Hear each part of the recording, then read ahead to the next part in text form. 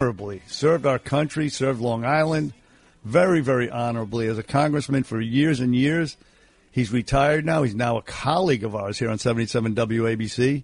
Every Wednesday morning at this time, we bring him in, and we're honored again to have Congressman Peter King join the Bernie and Sid show. Good morning, Congressman King. Good morning, Bernie. Thanks for the intro. It's great to have you back. And how you putting up with Sid? How's he doing, do you think? He's doing great. I love Sidney. I worry about him, you know? Love him to pieces. He's one of a kind. I really do. That's true. That is true. He's great. Hey, listen, Congressman, there's so much that I want to get your take on nationally, locally. But I guess we should start off locally. The other officer who was shot over the weekend, Officer Mora, he died. He passed away. Coincidentally, yesterday at the same time, Eric Adams laid out his blueprint to end what he calls gun violence, which I hate the term, by the way. It's not guns are not killing people. People are killing people. But either way, I want to get your overall thoughts on this whole situation here in New York City, because it is also national news as well. Congressman King, take it away. Yeah, I mean, this is absolutely tragic, and yet it was really foreseeable. Going back to the riots of the summer of 2020, when you had leading politicians and people in the media and the NFL and everyone else somehow taking the side of Black Lives Matter against cops, using one tragic incident in Minneapolis or out in Minnesota to justify throwing Molotov cocktails and bricks and baseball bats at cops in Brooklyn and Manhattan, trying to burn down Manhattan. That really set the tone. It set the tone that it was okay to be anti-cop. That was going to be the hysteria. We were going to give in to the left-wing radicals, Black Lives Matter, give in into Antifa. And, you know, the other night, I mean, I tried to avoid watching the NFL at all costs, but I saw a game and there's some end racism banners on the back of the helmets. Just think if somebody put on that they back the blue or they support the cops 2 weeks ago, they probably would have been thrown out of the NFL. But now everyone is loving the cops. The cops should be loved all the time. And Eric Adams, and again, I hope his plan works, and I've had some hope for him from the start, like you had, Bernie, and like Bo has. And if he stays on this, it's one thing. But again, like when he says he's not going to go back to the bad old days. Well, the bad old days were Bill Bratton and Ray Kelly, where we reduced murders in the African-American community and everywhere by 80%, 85%. That's what made the streets safe. And he says he's not going to be targeting people because of race. I don't think Bill Bratton and Ray Kelly ever targeted people because of race. They went where the crime was. And I know when Ray Kelly left office, I think at the end of 2013, after 12 years of stop and frisk, after 12 years of that, his rating in the minority communities was almost 70%, his favorable rating. So I hope Eric Adams puts the anti-crime unit back on the street. Let them do their job, and the test is going to come when there's the first incident at a bodega or a subway station, and some bad guy gets shot, and somebody says that the cop shot him for no reason, and you have demonstrations, and Al Sharpton starts marching around, and you have Antifa getting going, you have Jumaane Williams and Tish James and all of them. That's when it's going to be up to Mayor Adams. I think he wants to. I hope he does. And if he stands strong, then that'll send a signal. Because otherwise, if you're a cop and you were asked to go in this unit, will you go there now, not knowing whether or not they're going to have your back? Right. Listen, I tell you guys, I think Keechant Sewell is going to be a great police commissioner. I thought her statement last Friday night was outstanding. I know people have talked to her every day, and they also swear by her. But again, you have to have the mayor, and he's going to have to take on the city council. He's going to have to take on the speaker. And when you talk about how tough it's going to be because there's so many illegal guns, well, the fact is when Rudy Giuliani became mayor, there were 2 million illegal guns in New York City, and yet he progressively went out. They went after the guys with the guns, and it's not just that you're getting the guns off the street. What you do is you're getting the people off the street that use the guns, and the guys who have the guns are afraid to come out because they know they're going to get bagged and they're going to end up in jail. So that's what you have to do is stand by the cops. This is not, listen, I'm not trying to minimize it at all, but there is a formula. It worked under Ray Kelly. It worked under Bill Bratton.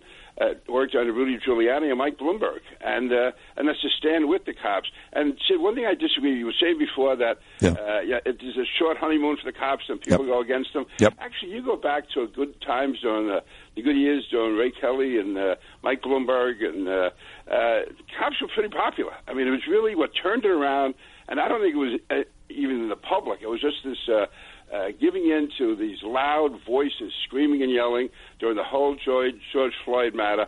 And, I mean, you think night after night when I remember in Brooklyn when they threw Molotov cocktails at a cop, and the next day Governor Cuomo was on television saying he's proud to stand with his supporters.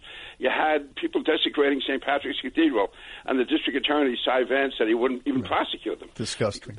I mean, we have to change that whole tone. No, we do. But when you say disagree with me, and again, you've been around longer than I have, and you're smarter than me. I'm just saying. I think no, it's fair. I think New York is basically a very good people, but you have to have good leadership. I mean, it's fine. Look, it's not the same as it was, though, because you do have social media. You know, when Ray Kelly and these guys were there, you didn't have 9,000 million people on Twitter yelling and screaming how bad the cops are. You didn't have 90 cable stations on every single day telling us how bad the cops are. So why I think it's less likely you return to that today than 20 years ago is there are too many forces against you.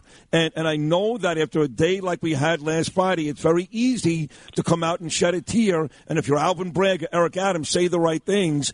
But between social media and the amount of media out there that really goes against what we believe in every single day, it's not like it was, Peter King, 20 years ago. It just isn't. Yeah, I just think, though, that the voices on social media are very loud, and I think that the average New Yorker, if they're given the opportunity, if they're given the leadership, I think they will stand up and basically support the cops. I agree with you. I mean, it is a different world because of social media and because the media itself, the mainstream media, has gone so far to the left. But what he has to do with Mayor Adams, listen, he's a tough guy. He got where he is. He's had a rough career, and he's made it. So I give him tremendous credit for that. But when the people like the Giovanni Williamses of the world and Tish James, and we go through the whole list of them, when they start carrying on, he's going to have to stand tough. Like already, I mean, I think the next day, when Giovanni Williams was there on Friday night, he was almost in tears, how terrible it is. The cops every day, they risk their lives for us. And then 2 days later, he's saying we can't go back to the days, basically, I'm paraphrasing, cops are targeting African Americans. Right. I mean, so no, those people are useless, they're hopeless, and you got to stand up to them. Absolutely right, Congressman Peter King. And the tide, again, turning maybe because 11-month-old girls getting shot in the face. I mean, even people in the inner city are like, enough of this madness. Let's crack down. Let's stop coddling the criminals. I think even they're experiencing this epiphany as well. I certainly hope so, Congressman Peter King. But I'd like to segue in the remaining minutes that we have to national news. Now, we have this. Most people don't care about the Ukraine. Most people don't care. But if you have this administration, because they want to distract from inflation, the supply chain, crime, et cetera, whatever, if they're actually, trying to push us into some sort of hostility with Putin, I mean, it makes no sense whatsoever. What do we care about the territorial integrity of the border of Ukraine, while we don't even care about our own border down here on the southern border down in Texas, Arizona, California, et cetera? Give us your top-line thoughts on all that nonsense. Yeah, sure. First of all, my first thought is that we wouldn't be in this situation if Joe Biden had shown leadership. If he hadn't caved in Afghanistan the way he did, that horrible withdrawal where Americans were getting killed, being abandoned, fleeing from the rooftop of the embassy, that was absolutely disgraced.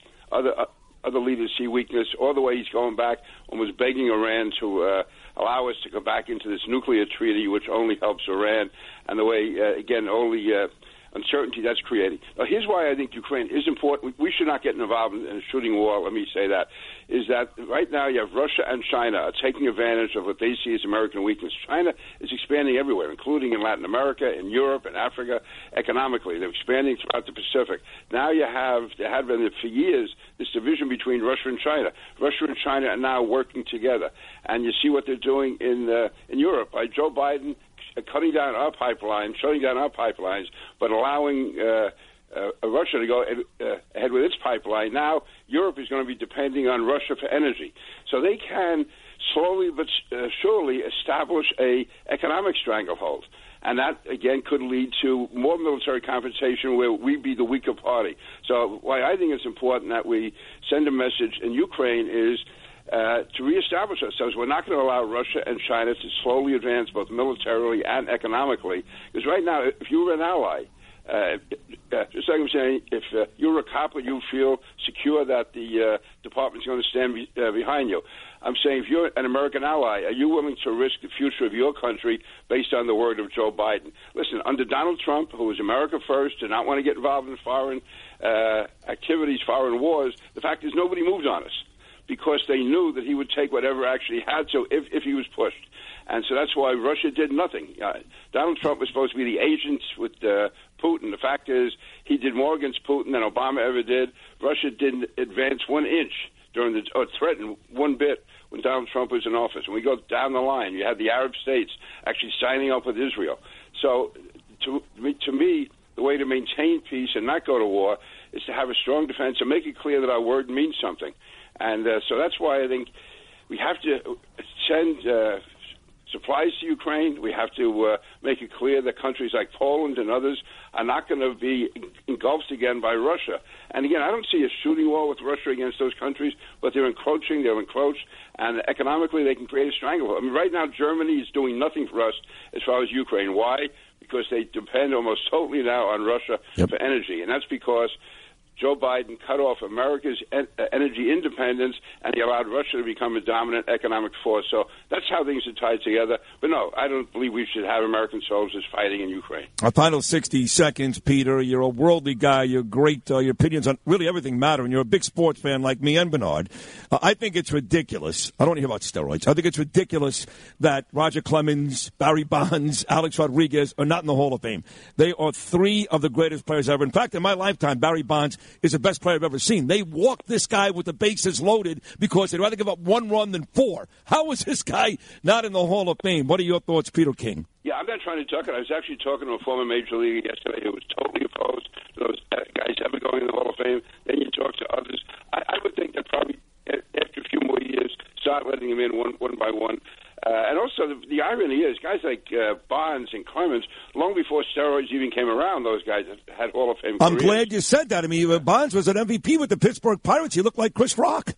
Yeah, no, I mean, those guys, and, Roger Clemens, except that he collapsed in the 7th game of the 86 World Series, the 6th game of the 86 World Series. Yep. No, he was a dominant pitcher before steroids were ever really in use. So I think they should maybe even have some kind of a separate category. And to me, the worst offender is a guy like A-Rod who kept getting caught year after year. He's just stupid. I don't know what's going on with that guy. He's just stupid, Idiot. I don't know. Maybe Jennifer Lopez was mad at him. Yeah. Hey, long before he, killed 2 people, O.J. Simpson was a great football player. He was. Let's not forget, he was. I think he was the first 2,000-yard rusher in the history of the game with the Buffalo Bills. Hey, Pete, as always, an amazing, amazing appearance. Thank you so much for coming here every Wednesday and being our friend, and we love you. We love you to pieces. Oh, thank you. And let's keep those 2 police officers in our prayers and all the cops, all 35,000 of them. Well said. Again, Rivera, his funeral coming up on Friday at St. Patrick's Cathedral, and we found out this morning that Wilbert Mora, his funeral is coming up on Wednesday.